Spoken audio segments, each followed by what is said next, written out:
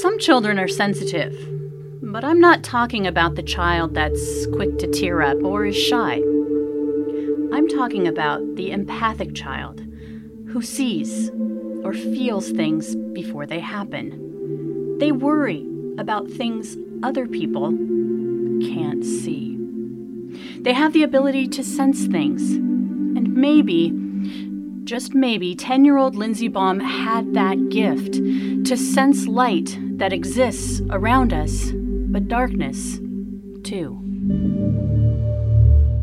A skeptic would scoff at the word psychic, would point to Lindsey's love of Harry Potter and Twilight for her fear of the dark, a time Lindsey would refer to as the witching hour, when evil spirits are at their most powerful.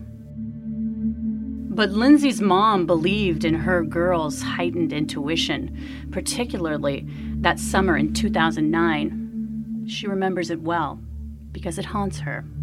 The fact that Lindsey didn't know what, but that something wicked this way comes. And she said, "Mom, I just have this really bad feeling that something bad's gonna happen." Tragically, Lindsey's premonition was right. Just 1 week later, after a day playing with friends, and later that evening, Lindsey at her friend's house just down the street.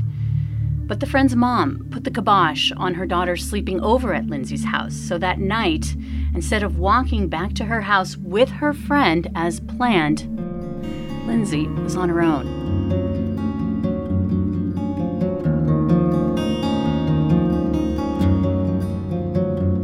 Just a few short blocks. It should have just taken 10 minutes, but as dusk turned into darkness, Lindsey vanished without a trace. No one who was outside of that evening recalls seeing her walk by. And everybody knew who Lindsey was. The nice thing about small towns is, everybody knows who everybody is, and the bad thing about small towns is everybody knows who everybody is. Over 10 years later, and we still don't know exactly what happened to Lindsey Baum. But for Lindsey's mother, as she searched tirelessly for her daughter, she realized that things weren't always as they seemed in that small town. I thought Leave It to Beaver. Now when I think of it, I think of Deliverance. I'm Carolyn Osorio with Kim Shepard, and this is The Scene of the Crime. So Lindsey had that sixth sense. She sensed something in the darkness. I think that's so interesting. I talk about my own kids. A couple of them I feel like are old souls. I just feel like they can see connections that aren't obvious to the rest of us, which I think is sort of similar to what you're talking about here with Lindsey, where she felt something or she saw something or understood something that just wasn't as clear to the rest of us. Yeah, and I think that, I just talking to her for an hour and a half, and I'll tell you, it was one of the hardest interviews that I've ever done because Lindsey's mom, because I can imagine that you never get over it, and it was just a really hard interview, and there were so many things about our conversation that I can relate to, which and one of it is her describing her daughter's fear, and if you have kids, even if you don't have kids, that sense there are kids who you can tell that they sense things, and it's really hard as a parent because and as was in this case, well, how do you prepare for that? How do you help your kid through that? I mean, there wasn't anything specific, and yet a week later, she disappeared. And for Lindsey's mom too, this case just keeps coming back up. I mean, it was years before they found Lindsey's body, which I'm sure we'll get into. But then after that, identifying suspects and then trying to put out more information for a reward. And it seems like every year or two, there is something that happens that brings this all back to the surface for the whole community, much less, just Lindsey's family. And beyond. And as I mentioned in the scene setter, there's definitely something happening in the community related to this case. But first, I wanted to give a little backstory to start. How how to understand what happened and not just, the headline story, but what was going on in the town, what was going on with the family. I think that, we have time to do it here. And so I really am, that's what I love about podcasting is it gives you time to do that deep dive. But I interviewed Melissa Baum, Lindsey's mom, and the Grays Harbor Sheriff Rick Scott, who has been on this case since the very beginning. But first, I need to set this up properly, because there's a lot, as I said, to this tragic story that hasn't been in the headlines. So I want to go back and talk about the Baum family and what brought Melissa and her 2 children to McCleary, a small town. It's about 30 minutes from the Olympia-Lacey area. And remember, Olympia is the state capital of Washington. So it's a small town, but it's not too far away from the big city of Olympia. So before moving to Washington, Melissa had lived in Tennessee with her husband. He was in the military, and Melissa was a stay-at-home mom to Irish twins, Josh and Lindsey, who were just 1 year apart. But the marriage was rocky, and Melissa said she didn't want her kids to grow up as she had in a chaotic household. So she moved back to Washington in 2007 as a single mom. And we were living in just a little 2-bedroom apartment in Lacey. And moving from Tennessee, where we had lived in small towns for several years after getting out of the Army, I just was overwhelmed, especially at just how much Lacey had exploded during the years that I was away. And I really had some trouble with childcare when we first moved back. And I was a single parent. I was getting nothing from my ex-husband. He was 100% absent from the day that the kids and I got on the plane. And my son, who has autism, we were struggling with childcare. He got expelled from 3 different Y cares in the North Thurston School District, and there was no services. There was just nothing. You're nodding your head. I've heard this story I worked for a nonprofit for a short time that dealt with children with disabilities. So I've heard the story many times. I'm kind of surprised that her answer to that was moving to a small town. Typically, if people have trouble getting services, they move closer to a big city where those things are more available. Well, and here's what's so cool is that a friend of Melissa's, since Brownies, she said, offered to babysit before and after school for Melissa. So it was in the small town of Elma, which is right by McCleary. So they couldn't get a home in Elma, so they got a house in McCleary, and it wasn't her first choice, but she made do, and life was a struggle. She commuted to Olympia and was just trying to make it work, but the safety and the welfare of her children was always the most important priority in her life. I was one of those paranoid mothers. Like, if you, Lindsey, for one, set up my MySpace, I wasn't even as tech savvy as she was. And, I didn't even put pictures. The only pictures of my kids were of them in their Halloween costumes and stuff. Like, I was always so fearful. And I was recently divorced, like very, very recently divorced. And it was Lindsey pushing me to try and date. And I was so fearful of inviting somebody into our life that would hurt my kids. And it's just weird that I tried to be so cautious. I used to pull up the sex offender registry in the area, and I would make both of my kids and any of their friends that were around, because they always had friends at the house, always, look at them and say, make sure they knew what they looked like in case they ever saw them. They knew, to stay away and to come straight home. So they lived in McCleary for almost 2 years, but Melissa was ready for a change. In fact, she was planning to move out of the town by the end of summer 2009. Her childcare had fallen apart again after her son had turned 12 and he'd aged out of the daycare that he was going to.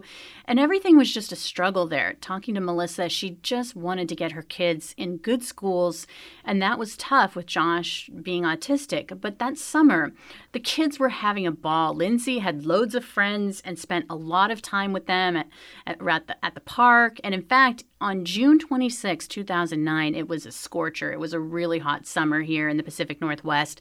Lindsey had spent the day at a pool party. She and Josh, that's her brother, had come back home together with her friend Michaela at around 8, begging her mom to let Michaela have a sleepover.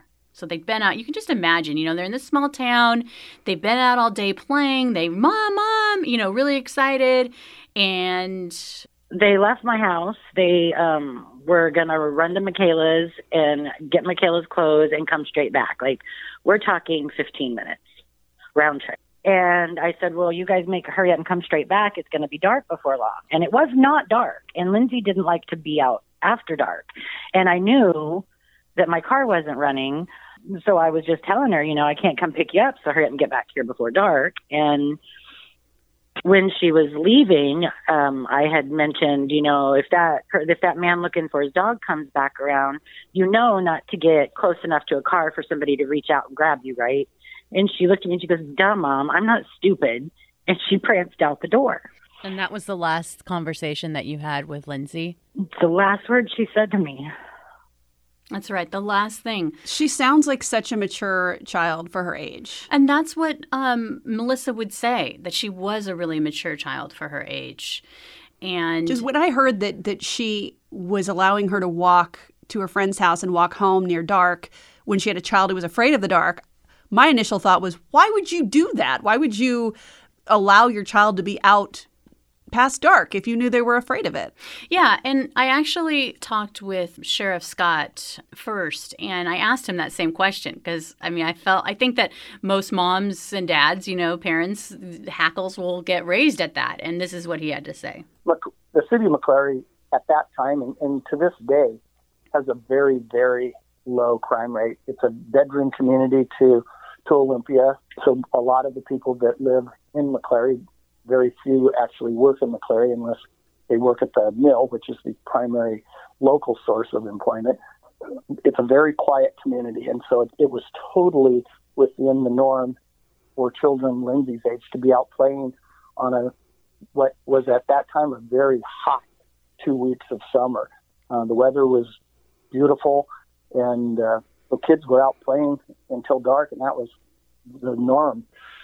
So the fact that she didn't get home until by dark was concerning, but it wasn't extremely unusual. And in fact, Melissa says everything that could have gone wrong that night went wrong. I still can't explain that night. It is like the world turned upside down for that night. I still cannot explain how everything that went wrong could have gone wrong, but it did. My car I couldn't use my car. My car was broken. Otherwise, she wouldn't have even been walking.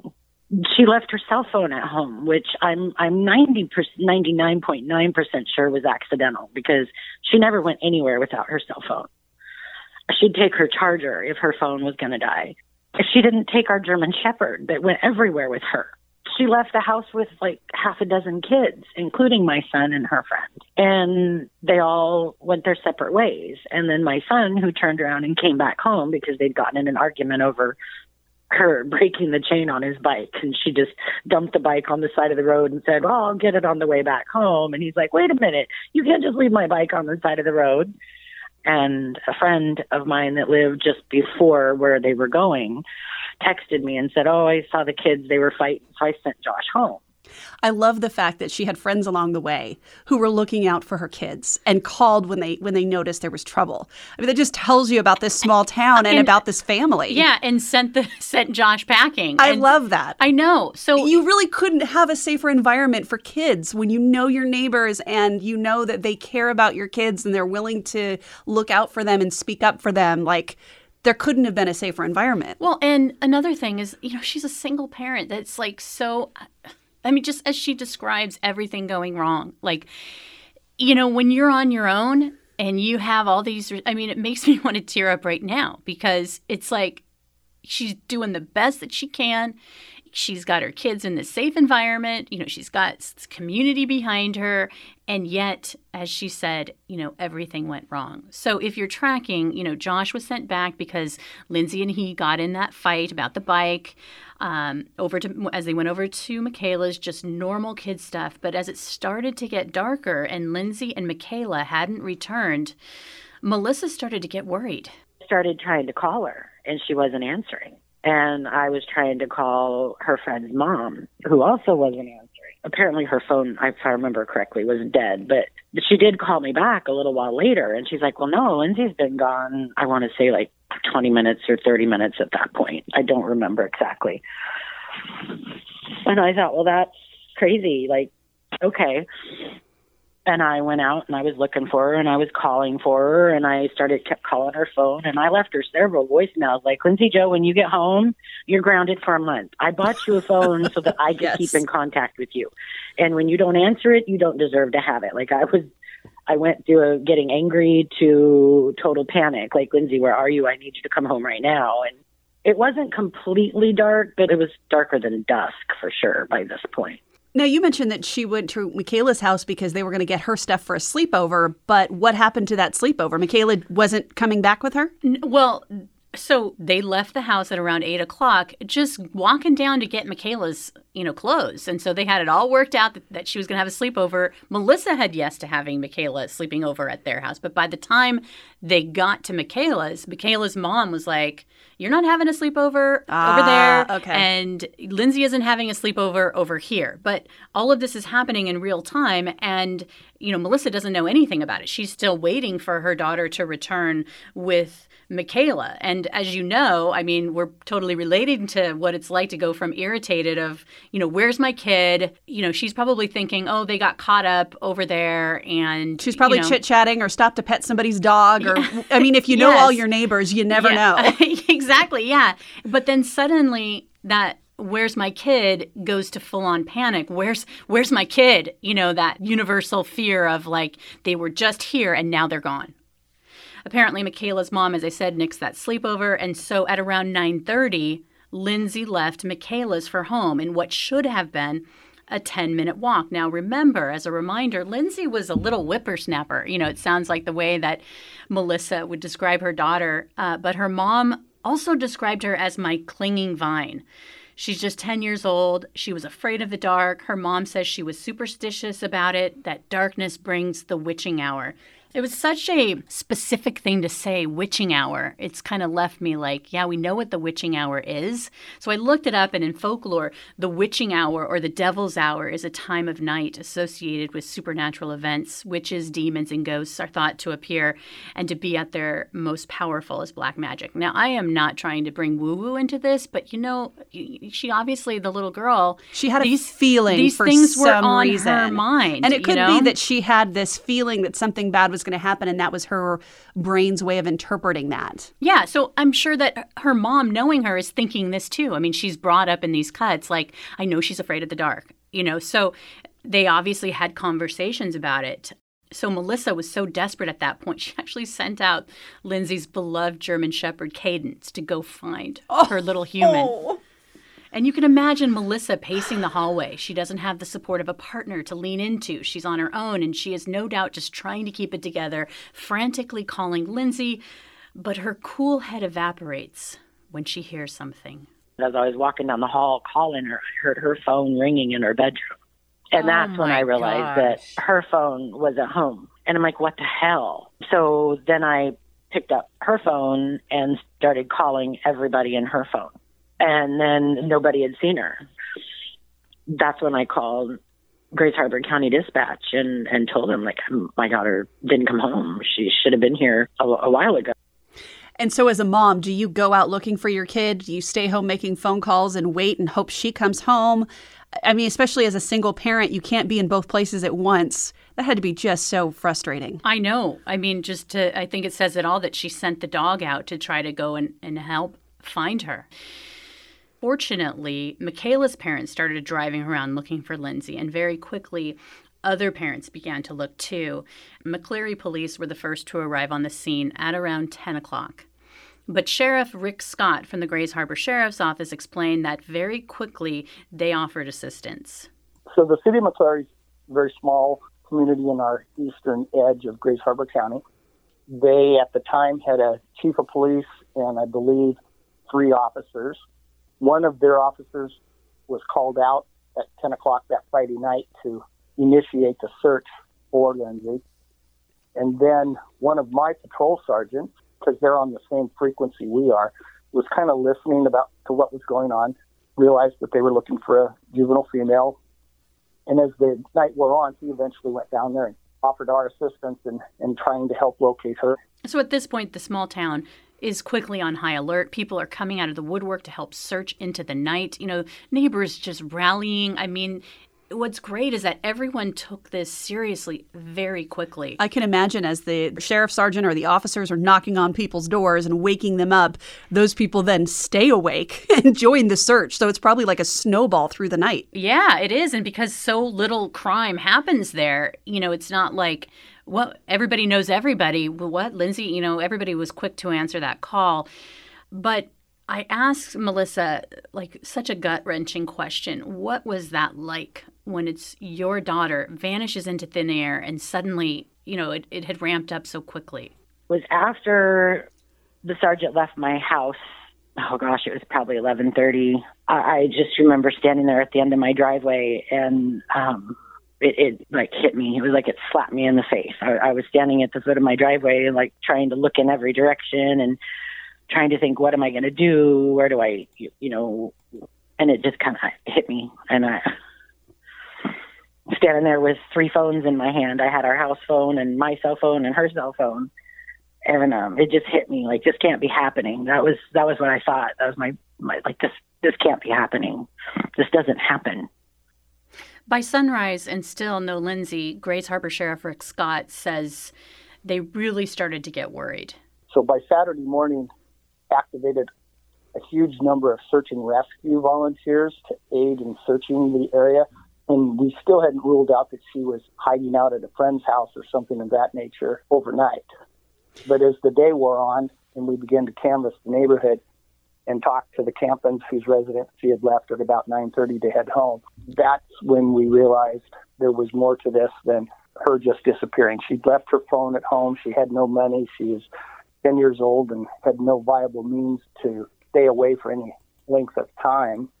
So that's when we learned that she was last seen between 4th and 6th Street on Maple going east towards her home. And so those were really the only initial clues that we had, were that we knew what time she'd left their home. We knew that it was a 10-minute walk to her home, essentially a straight line. And we had 2 different people who verified that they saw her in that 2-block period. So they're baffled by her disappearance. I can't stop thinking about Lindsey's mom and the fact that she still has a son at home. Yeah. Who is young and autistic. How is she dealing with that? And how is he dealing with the fact that his sister is missing? Well, and that he just got in a fight with her, hours before. And also that, the first people that they look at when these, people were looking for her very quickly, but the family is always, because in most cases it's the family. And a lot of times when you have a child with special needs, with developmental disabilities, there's sort of this assumption that they might be involved.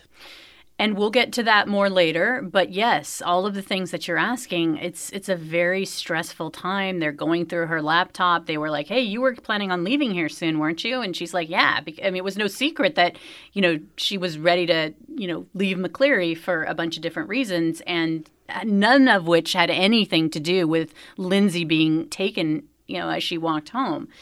Another thing that's so hard about this case is that they had no forensic or DNA or witnesses, nothing. But they did have what most small towns don't, which is that Sheriff Rick Scott was a graduate of the FBI's National Academy. So he leaned into that, asking the FBI for help and law enforcement all over the state of Washington. Sunday morning, I had about 30-some local detectives roll into town and about 30-some FBI agents roll into town. By Monday, I had close to 100 detectives and FBI agents, along with the Missing and Exploited Children's Unit from the State Patrol. FBI also activated a Missing and Exploited Children's Unit, and so we had a huge input of regional, local, state, and federal investigators come together to form a team of investigators that would be in McCleary for not just weeks, but for months to come as we worked this investigation. At the same time, I continued to run the search and rescue component, and we brought in resources and set up food and provisions for all the detectives and volunteers, and we basically worked to a large degree around the clock nonstop for the rest of that summer and well into the fall of 2009. Now, if this were a TV mystery, I imagine that all of these officers would be staged at Lindsey's home with her mom sitting by the phone, worried, waiting for that phone call. But what was her mom actually doing in this time? Was she at home? Was she being questioned? Was there an investigation happening? Was she going to work? Like what? I mean, how do you actually carry on with your life? What was actually happening as this search for her daughter is happening? Well, she will say that her life stopped that night. I mean, she, basically all of those things were happening. That weekend, hundreds of searchers, scent dogs, helicopters from above, horseback, police divers, searched waterways. This was a huge undertaking. She was out looking for Lindsey. I mean, it was a huge effort for this small town to mobilize such amazing resources to try to find this little girl. And Melissa would say, her worry was that she was stuck in some ditch somewhere. She wasn't thinking the absolute worst. I mean, I'm sure that thought maybe, came into her mind. She and probably then she had to push it away because you can't go on searching if you dwell on that. Yeah. So with so few leads, literally no leads, you have to look under every rock, which has been one of the most challenging things about this investigation. There's no way to rule anything out or anyone out. The other complexity that we were dealing with is most cases you have trouble developing any people of interest in an investigation. Our problem was we had so many people of interest because we had to be so comprehensive. So we had to look at the registered sex offenders. We had to look at people who had been arrested but not convicted for suspected sex crimes. We had to look at anybody and everybody who we could identify that was out and about that night. And so as we would pour through these things, different people would become persons of interest, some for a matter of minutes and some remain that to this day. So to give you an idea of what something else Melissa was agonizing over at this time were some interactions that her daughter had told her about in the week leading up to her disappearance. Lindsey had told her mom that she and a friend were in the public restroom at the park and a guy walked in on them and then took off on a bike, and that she and her friend felt like another guy was following them in a white car. So that she was telling officers every single story, every single mining, everything in her, in their life, like who could this be? But it could have been nothing. Like my daughters are afraid of white vans. Anytime they see a white van, they're like, look out, there's a white van. Could be nothing, but so I could see where it's like, okay, that's good information, but at the same time, it's like, okay, there was a car. I mean, what do you do with that? They had to run it down. Everything, that white vehicle they found that matched the description was seen on a surveillance video at a gas station nearby, close to the time Lindsey disappeared. That lead was investigated, but nothing came of it. It's really all such a fuzz to me now. I mean, it's almost like I was out of my body. I don't even know. Days just turned into weeks and weeks into months, months into years. I want to talk about, at this point, kind of a rough outline. So in November of 2009, Lindsey Baum's face was on the cover of People magazine, which Sheriff Scott says the national attention, just added to the pressure. When you have a case take on national attention, and we've had that happen before on some other cases, but not nearly to the extent that Lindsey's case did, it brings out a lot of the people who, the psychics and the people who are the cyber sleuths around the world. And so the internet, has shrunk the world to the size of a dime. And so we were getting information from literally all over the world, and we were getting inquiries from all over the world. That's distracting to the investigators. So we worked very hard to manage that portion of the investigation and not burden any of the investigators that were out there trying to develop the investigation. Now, Lindsey's mom says the dad was out of the picture since they left Tennessee. Did he ever come back after his daughter disappeared? I mean, did he ever even seem to care? No, I think he did. We didn't talk a lot about the dad in the investigation. It sounds like, Lindsey and her mom, not to say that it's not about his own child, but I feel like, he maybe was more in the background, but he definitely obviously loved his daughter. And I think that he was going for another tour in Iraq. And so, he definitely is in the picture, but in terms of a presence in the town, day to day, Melissa was her daughter's champion. So back to the timeline. In 2010, police and FBI searched the home of a 47-year-old man who provided inconsistent statements to police. No arrests were made. 2012, sheriff's deputies and FBI got a search warrant for the home of a local shop owner and named him a person of interest. Law enforcement allegedly found ropes and handwritten notes about Lindsey's disappearance. Again, no arrests were made. And then in 2014, police investigated another man, but again, no arrests were made. So I want to go in a little deeper into this local shop owner. He said he wasn't in McCleary on the night Lindsey disappeared, but police ended up finding video footage with a timestamp around 9:15. He's making a purchase at a convenience store. He said he unintentionally gave false information to authorities about his whereabouts on the night Lindsey vanished, but he maintains his innocence, saying he knows nothing about what happened to the girl and actually helped search for her. He says he showed investigators a certificate showing that he'd been in a class in Belfair until 9 p.m. on June 26th and couldn't have made it to McCleary by 9:15. But he says FBI investigators then determined that the class actually had ended at 8:15. So I got this information that's according to a report from Como News, who he told them, quote, "I still don't remember being there the night Lindsey disappeared, but they have me at Mike's Market at 21:15 on their camera because I looked at the picture and I said, yeah, that is me, but I still don't remember being here at that time." Well, this was, years after Lindsey's disappearance that they questioned him? No, I think it was in January 2010. Right, that they did. But it was still so months after the disappearance. Yeah, I mean, months. Do you remember where you were last November? You know, I think it's a hard call with this. I didn't include the guy's name because even though it's been out there in the media in this report that I'm referring to from Como, because we're not from this small town. We don't know. He could be completely innocent. He's one of these guys that has gotten roped into it. But then again, we don't know. Unfortunately, I think his life has probably been, turned has this upside down huge for it. stain on this. But if he's a person of interest simply because he doesn't remember where he was 6 months earlier, it's not right. I mean, I don't remember where I was 6 months ago on a Wednesday evening. I don't know. I think that since he went searching and helped search, he said, so there's a little bit more detail. So The man would go on to tell Como that he'd made an ambulance run later in the evening of June 26th. And when he returned to McCleary, the search for Lindsey already was underway. He says Chief George Crum of the McCleary Police Department then asked him to join in the search, which he did. But Chief Crum now says he doesn't remember asking him to take part. After the joining in the search for a while, Hartman says he returned home but couldn't sleep, so he went out searching again. It was then at about 1 a.m. that he says he ran into Lindsey's mother and says he drove her to a local creek where Lindsey sometimes went to play in hopes they would find her.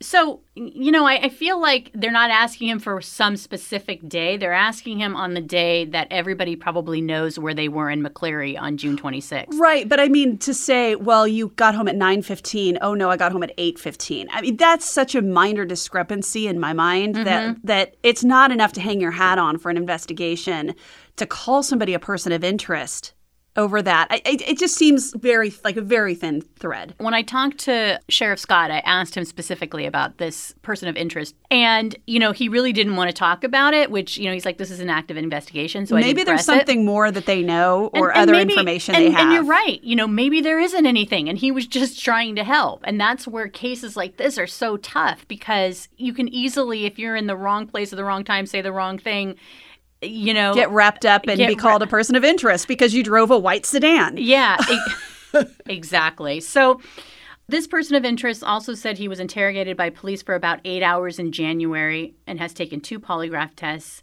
He says he initially was told that he passed the first test, but later was told that he had failed it. So he took a second test, which investigators told him was inconclusive. So in the summer of 2017, something else happened, and this was huge. And, not only McCleary, but in Seattle and beyond. We talked about the case in one of our episodes, House of Horrors, about the Emery brothers, who were also persons of interest. You want to set this up? Yeah, there were 4 Emery brothers. 3 of them lived in Seattle. There was some pornographic material and other evidence that there may have been some child abuse that happened in that home. And they also found a flyer of Lindsey Baum. And so one of the Emery brothers, the fourth Emery brother, the eldest brother, lived near McCleary. And so there was some connection there, even though it was years later, and even though these brothers lived in Seattle, there was a connection with Lindsey Baum. So the investigators went to that home of the Emery brother and did this extensive search with, again, the cadaver dogs and dozens of investigators. And it was a multiple acre property. I can't remember, 5 or 6 acres, something like that, and didn't come up with anything. But it's a relatively large wooded property. And so there's still kind of some thought that there could be a connection there. Yeah. And one of the Emery brothers who lived in Seattle had this manifesto about killing and torturing little kids. So it wasn't a huge stretch at the time for them to be like, hey, well, and maybe... then to find the flyer of Lindsey, right, right. But eventually the Emery brothers were cleared. Well, I don't know if we want to say cleared, because no charges were brought against them. But at the same time, there's no way to conclusively say for sure that they weren't involved. Yeah, so I thought there could be a little bit more meat on the bone considering these brothers. And I really highly recommend you go back and listen to House of Horrors, because it truly was a house of horrors. But this is what Sheriff Scott had to say about that. We ruled them out. Their only involvement in this investigation was that when the King County authorities searched the home in Seattle, they found one of Lindsey's missing person flyers in the home. But we would later find out that the brother who lived out on the canal in Mason County regularly passed through McCleary, and we were handing out those flyers to anybody and everybody. I don't know. I mean, when you find a flyer years later in the home of people known to have this sort of activity in mind, really hard to say, oh, we've ruled them out. I mean, have you really? Yeah, I mean, I was surprised to hear that. I mean, I feel like, but again, in so many of these cases where you think you had the slam dunk, oh yeah, this person's good for it, and then it's like some unassuming person that you would never suspect ends up being the one. Yeah. So the Emery brothers seem like the obvious, suspects, but they did their due diligence on this. At least I believe that they well beyond did their due diligence. But over the years, Sheriff Scott has said that more than 20 search warrants have been executed and nearly 40 polygraph tests have been given in this case. Some of those searches were based on the fact that people gave inconsistent statements or were untruthful about the information that they provided initially. Some of them were based on the fact that people were out and about and or had things in their criminal history or in their past that caused us to believe that they might have knowledge or involvement in the investigation. But no one at any point rose to the level that we considered them an actual suspect. They were people of interest that we were exploring the possibility of their having knowledge involvement, but we never found that one piece of evidence that would conclusively say they did. And all the while, Melissa never, ever lost hope that Lindsey would come back to her.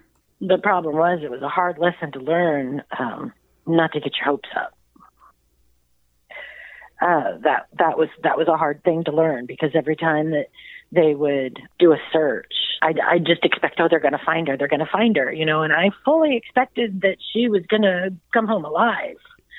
Looking back, and even then, people would say, oh, well, that's, you're in denial. Well, I never denied that was a possibility, but I still felt her.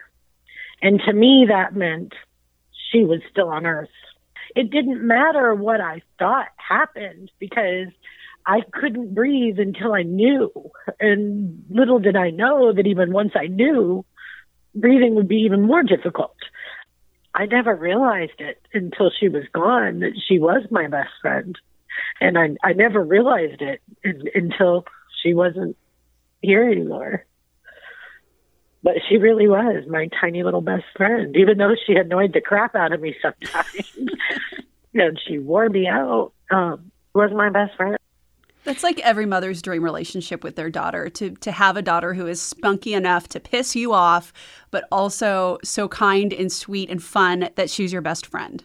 Yeah, I mean, I can see you tearing up hearing that. And as I was listening to her, it reminded me of you and your daughters. And, it's a tough thing, because all these years later, you can still hear it in her voice. I don't think it'll ever go away. I mean, that's her little girl. Yeah. And when I was interviewing with her, I just felt like, it's so much to ask her to keep bringing this up again. And so I was hoping to, there's got to be a point to it instead of asking this poor mom to like dredge the bottom to bring it back up. But there's a reason she wants to talk about it. There is. And we'll get to that. I mean, we're not just doing this to traumatize this poor mom. Yeah. And so also, Sheriff Scott said, looking back on this, a decade later, this is very personal. I have kind of a little shrine to Lindsey in my office with her picture and some of the things that the victims put together, and we're handing out to people trying to keep her name and her face in the media and to keep so that, try to generate information about what might have happened. So, yeah, it gets real personal. You can't work something as intensely as this. And, yeah, I have children and I have grandchildren and I have adopted children. And you can't help but take this very personal after a while. Many of my officers work nonstop on this. I literally would have to order people to go home and get some rest.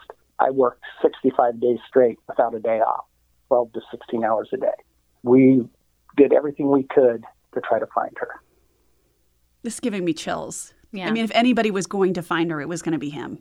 Yeah, and they did find her in May of 2018. I'm here today to share with you that we've brought Lindsey home. We've recovered her.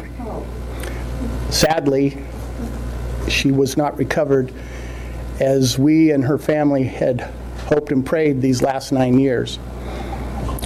Her remains were recovered in September of 2017, unknowingly, by some hunters in a remote portion of eastern Washington.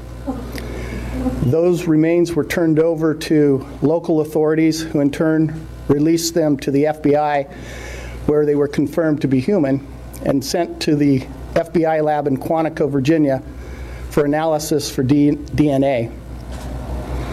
Because the remains were not associated with a specific criminal investigation, they were not analyzed for DNA until just recently.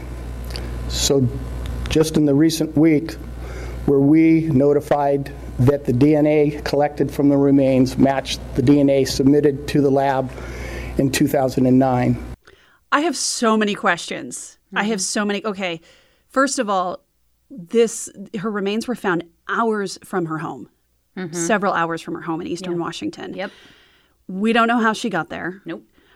Second of all, they were found, my understanding is, not long after the Emery brothers were questioned about her disappearance. I just have to mention that because it seems highly coincidental to me. I think it was like a month after the Emery brothers were questioned about Lindsey, her remains were found, which and it wasn't like soon after her disappearance. It was years after her disappearance, but within a month of them being questioned. Yeah, and the unfortunate thing is that they found a fragment of her skull, a partial skull. So that's all they had. The other question I have was what exactly, because he talks about them having to do forensics. Like what exactly did they find and what were they able to determine about the cause of death? And this is another thing. The only thing that they could determine was that it was Lindsey. They found a piece of her skull. Hunters in a very remote wooden area would find this, I've heard the term fragment, piece of skull, and they went to law enforcement. And because it wasn't associated with any case in Ellensburg, they just sent it to FBI Quantico, and it didn't get to the top of the heap because there's no rush on it. And then they found out that it was actually Lindsey Baum because they had put her DNA in CODIS. And so the only thing, and I tried to talk with Sheriff Scott about this, was obviously the only clue is that it was a remote area that few people would know about and how to get to. And is that a part of the profile? Because when you have so few clues. Were they able to determine when she was killed? Or, Nope. I mean, assuming she was killed. I mean, we don't even know that for a fact. It could have been an accidental death. I don't know.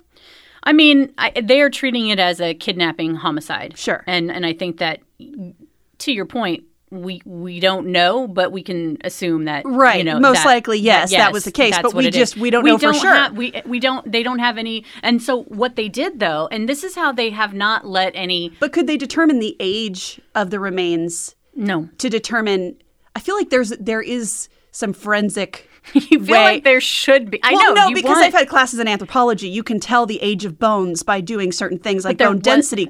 But you can do bone density tests and things like that. But there wasn't enough. That surprises me. Well, okay, so the same month, and this is how... I'm questioning the investigators now because I want some answers. Damn it! I know, but that's how everybody feels in the case. Yes, I mean, there has to be some answers here. Come on, we actually found a piece of Lindsey. Come on. Yeah, but if you noticed in the interview room at the presser, you heard the sounds of seasoned reporters. Yeah. Oh my God. That in itself shows you. Yeah, they're very quiet normally. That doesn't happen. Right. That doesn't happen. And it's like the case had such a huge impact, and they were hoping that they could find out more details, which is why for 2 weekends in that same month of May, a massive effort that included 200 volunteers and law enforcement, 22 canine teams to search that area where her partial skull was found within a 2-mile radius. It's located roughly 20 miles west of Ellensburg, known as the Manistash area. The area is described as steep and heavily timbered with large cliffs and deep ravines. The search is believed to be one of the largest in state history based on the number of personnel involved. They didn't find anything more. They didn't find anything.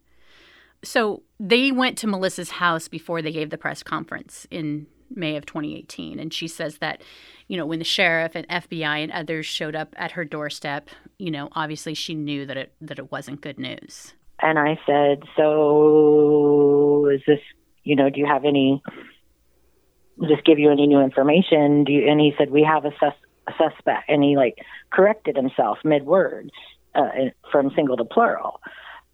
And I said, is it? And I said the name of who I believed it to be. And they acknowledged without acknowledging. I don't know how to describe it. And so at that moment, I just felt hope drain through my feet. I remember kind of shaken and, were you by yourself? Did you have any other? Was your son with you, or no. you were? No. My son didn't live with me at that point. He was living in Lacey. He's almost 24. And I feel like time stopped for you that night, in a way. It did, and unfortunately, my son lost his mother too, and it's done more damage to him than anybody could ever imagine. And he was never considered a victim. He spent most of those 9 years being a suspect, at least in the court of public opinion. And nobody saw him for the victim that he was. And it's damaged our relationship, probably irreparably forever. He moved back to Tennessee 2 weeks later, and I haven't seen him since. We talk, but... you mean 2 weeks after we found out? Yeah, he said that he felt vindicated, and I was glad for that, because finally he felt like, now they know I didn't murder my sister. And sadly, they don't, though. I mean, there's no proof of who did. I mean, until they have, I feel like until they have a really good suspect, someone that they can actually take to trial, there's always going to be people who will have doubts. Well, they would have to be crazy people, because he was 12 years old. I agree. There's no way that he could drive her away, then drive her to a remote wooded area. There are people out there who did think that he was a suspect, who did think that he had something to do with it. Yeah, and the thing is another heartbreaking turn in this story is how Melissa feels that she's been treated. I truly believe if Lindsey had been a generations deep lifer in McCleary, it would have been a whole nother ball game. But we were an out-of-town family that moved, and I was a full-time working mom that worked out of town, so it wasn't like we got a chance to get involved in the community, but we got to know people at the local grocery store, in the video store, in the little local Shell station right next to our house. But from the very beginning, the circles, they circled the wagons, is what it was. And I just always dismissed it as, because so many of the initial people that were questioned or investigated or searched or whatever were generational townies. I don't know. I don't mean that in a derogatory way. I just don't know how else to refer to them as, lifelong McCleary people, but generation-wise has been looked at, and they were feeling defensive, which I could understand as a community member how people could feel that way. What I never understood was why they blamed me for it. It was like they thought I had a magic wand and I was just pointing it at whoever I didn't think looked like I'd like them and telling the FBI and the sheriff, oh, go search them, make their lives hell, because I just don't like the way they look. Honestly, none of the people, especially that were publicly searched, were even anybody that I'd ever even seen or heard of before. So that couldn't have been further from the truth, but that was the feeling that I always felt. Like they felt like I was purposely trying to destroy the reputation of their community and their residents. And it's felt like that from day one. And I've never understood, not from everybody. There's a lot of wonderful people in McCleary, and there's especially a lot of new residents to McCleary that I am just thrilled with the support that I've gotten from people that have moved to town since she disappeared. And which is interesting, considering all I've heard from the mayor since she came into office is how my banners are offensive and they're scaring people from moving to McCleary. Yet they've got a whole bunch of new people in McCleary.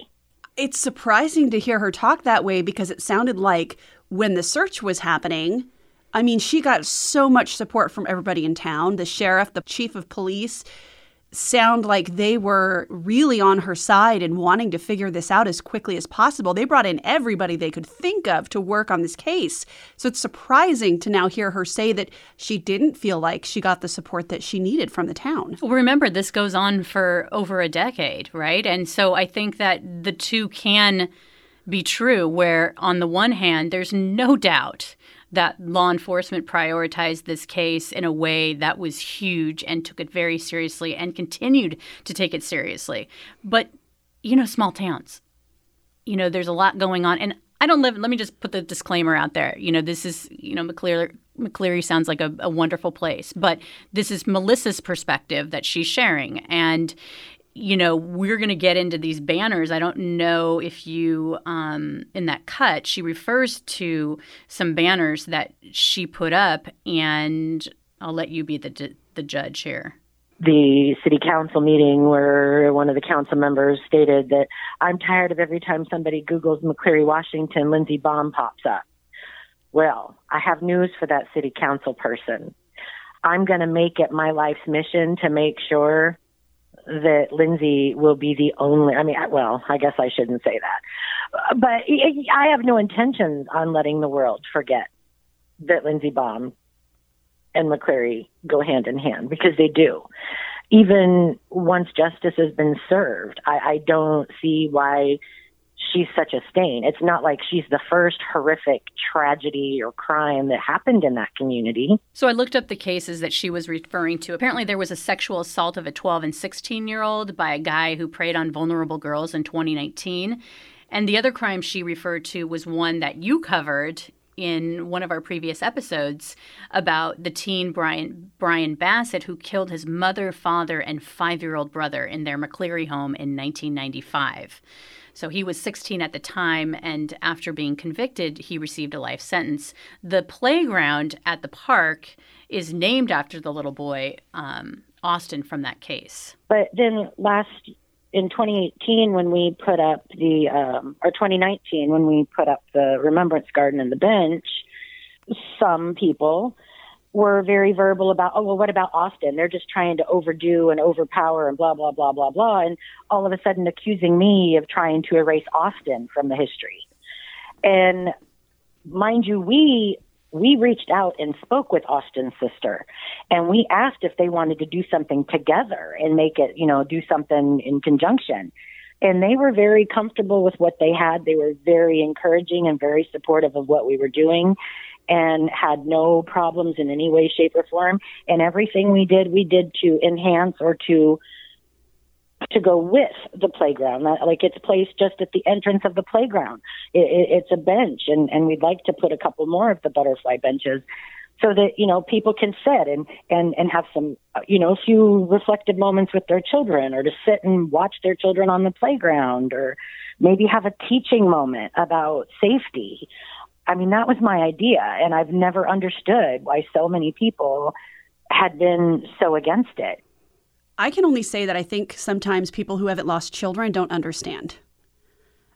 Truly. Because as someone who has lost a child, when we laid her to rest in the cemetery, there's a children's section where it's nothing but small gravestones and tributes to children. And knowing that she was there in that section with the other children meant a lot. It doesn't take away from the other children that have been lost. It allows you to appreciate them all and love them all together. And that's why when I said this was the most emotional, most difficult interview that I've ever done with Melissa Baum, because, you go into a case, we go into these cases, and they're all tragedies, let's just say, and we do true crime. But there's something about this case and knowing not only that she lost her daughter, but then all of the politics and all of the everything else that goes into it, and being a single mom and what that, just the piling on of emotional baggage for her just continues to this day. And she can't, I'm just imagining, how do you come to terms with what has happened with your daughter and remember her and have happy memories when people are still giving you a hard time about it? Yeah. So let's circle back to what Melissa's been referring to about her banners. So the original banners had a picture of Lindsey, and on the banner it said, "Do you know who kidnapped me?" Now that banner was at the park, and it's just on, one of the fence lines, and it's a big, picture of Lindsey, and it's also at the sheriff's office. And these were up for almost a decade, okay? The banner was replaced at the park on June 29th, the 11th anniversary of Lindsey's kidnapping. That was just this year, right? So just this year, okay? So the kidnapping word was replaced with, "Do you know who murdered me?" Here's the McCleary mayor and some of the council members talking about the posters at a council meeting this past July. I left it long because I wanted you to get the full flavor I wanted you to get the full picture of the meeting, to be fair. Have you heard back yet from the advocacy group or the sheriff's department on the banners on where they need to be returned to? So I had an email back from the undersheriff, is that his title, indicating that that's not their banner, quote unquote. I guess the banner belongs to some group and not particularly to the victim. So they couldn't use the victim's advocate group to contact them about it because it's not her sign. Can't you just take it down and have somebody pick it up? Well, that was his suggestion to me, was that, well, you could just take it down. I'm sure you'll get a call. I decide if I want to get that call. It's on city property. Those are good. It's on city property, and I think that we should take it down, roll it up, and then if somebody wants it, they can come pick it up. Yeah. And I let him know that we do still have the one hanging on the police department right now. It's still hanging on the exterior of the police department. On city property, and I think that we should take both of them down, and I think we should roll them up. I don't think it's appropriate that those be up any longer.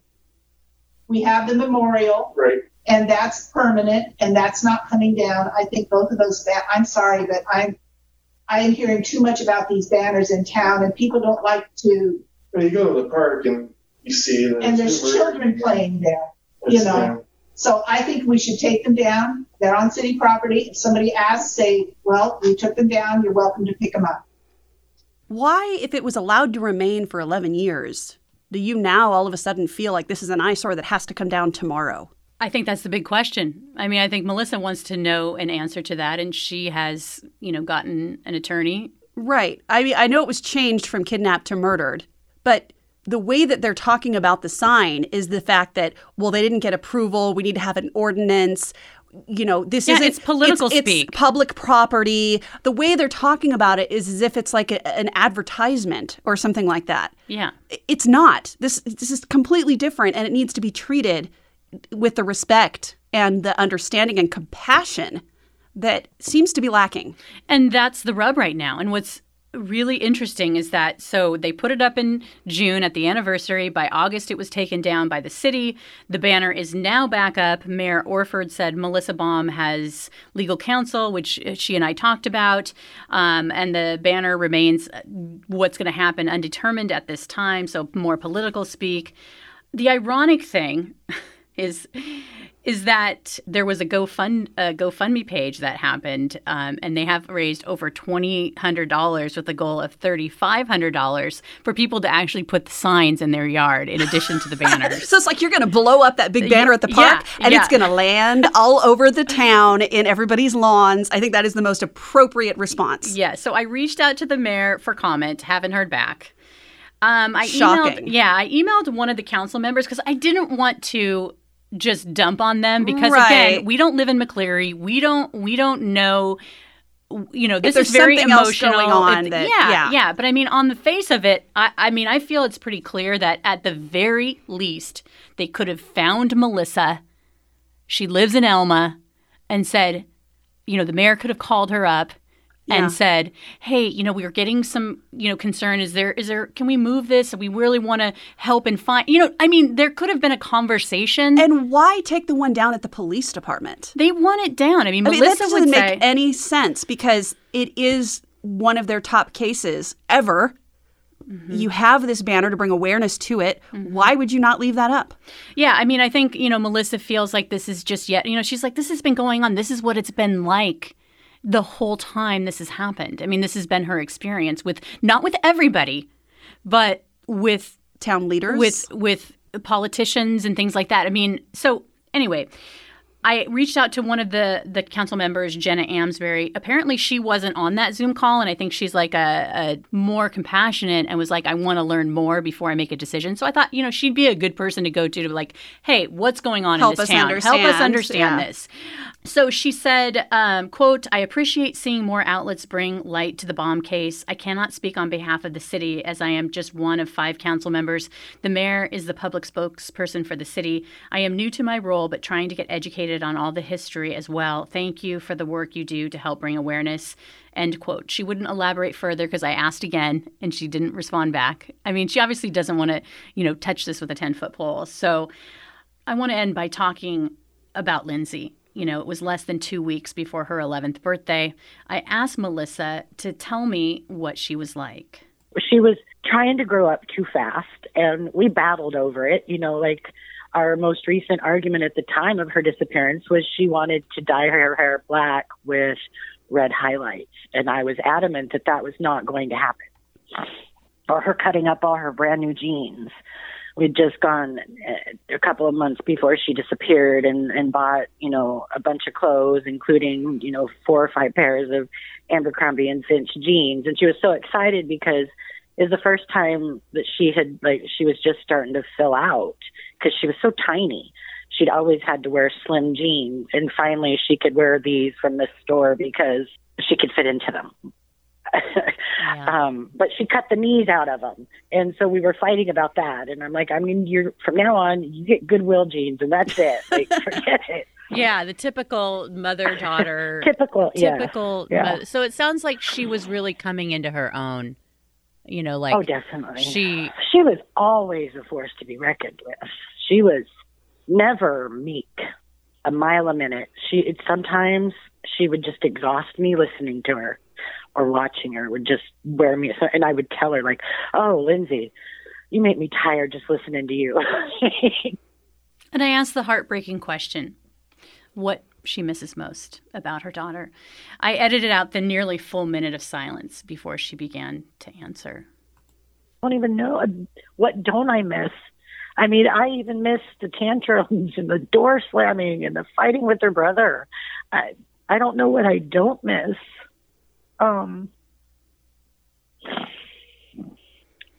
Just spending time together, watching movies. Last night I was watching a Harry Potter marathon. And as was watching the Deathly Hallows Part 2, the final movie, and I realized that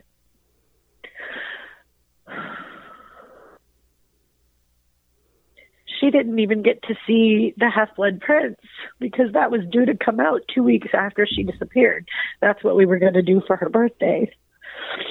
And as I was watching it, I just got to thinking about my kids and I raised them. You know, the first Harry Potter movie we ever saw, they were 2 and 3 years old, and we fell in love with it. And my kids and I saw every single one as they were released. And when Lindsey disappeared, we were in the middle of reading The Chamber of Secrets, the second book, together at night. We had started taking turns reading, and I'd read until I got tired, and then she'd read, and I'd usually fall asleep while she was reading because she could read for hours.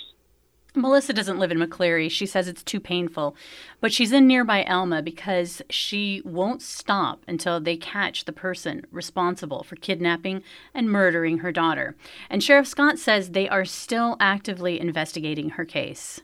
And he said in that press conference, you know, when they announced that they had positively identified Lindsey from the partial skull, you know, they believe in this case it's going to be that tip. It's going to be somebody coming forward because they don't have any DNA. They don't have clothes to examine. They don't have a body. There's someone out there that knows who did this and how this happened. And there's people out there that have information that would be the nugget that we need to explode this investigation and culminate in an arrest. We need those people to have the courage to come forward and share that information anonymously, through a text message, however it is they wish to convey that. That's why we've got an email dedicated to this. We've got a tip line dedicated to this. You know, somebody out there has that nugget of information that we need to bring this case to complete closure and culminate in an arrest. And we urge those people to have the courage to come forward. And finally, I asked Melissa if she thought they would find her daughter's killer. I do. I think they're going to get him. That I've never hindered in, because I'm not going to stop until it's done. I mean, I might just get crazier and crazier as the years pass, but my mission will remain intact. I'm not going to let them forget her because her life meant something. And with her life, they didn't just take her life. They took a future of my son and myself that we all should have had. I'm just not going to let that go unnoticed. I'm not going to let that be forgotten. And I'm not going to let the fact that there is still a child murderer on the street. And if I can do something to stop that next victim, I will do anything I can to stop that person from taking someone else's child. Because it's a fact. It is statistically proven that they will, if they haven't already. Well, we will definitely have photos of Lindsey as well as information on where you can contact investigators.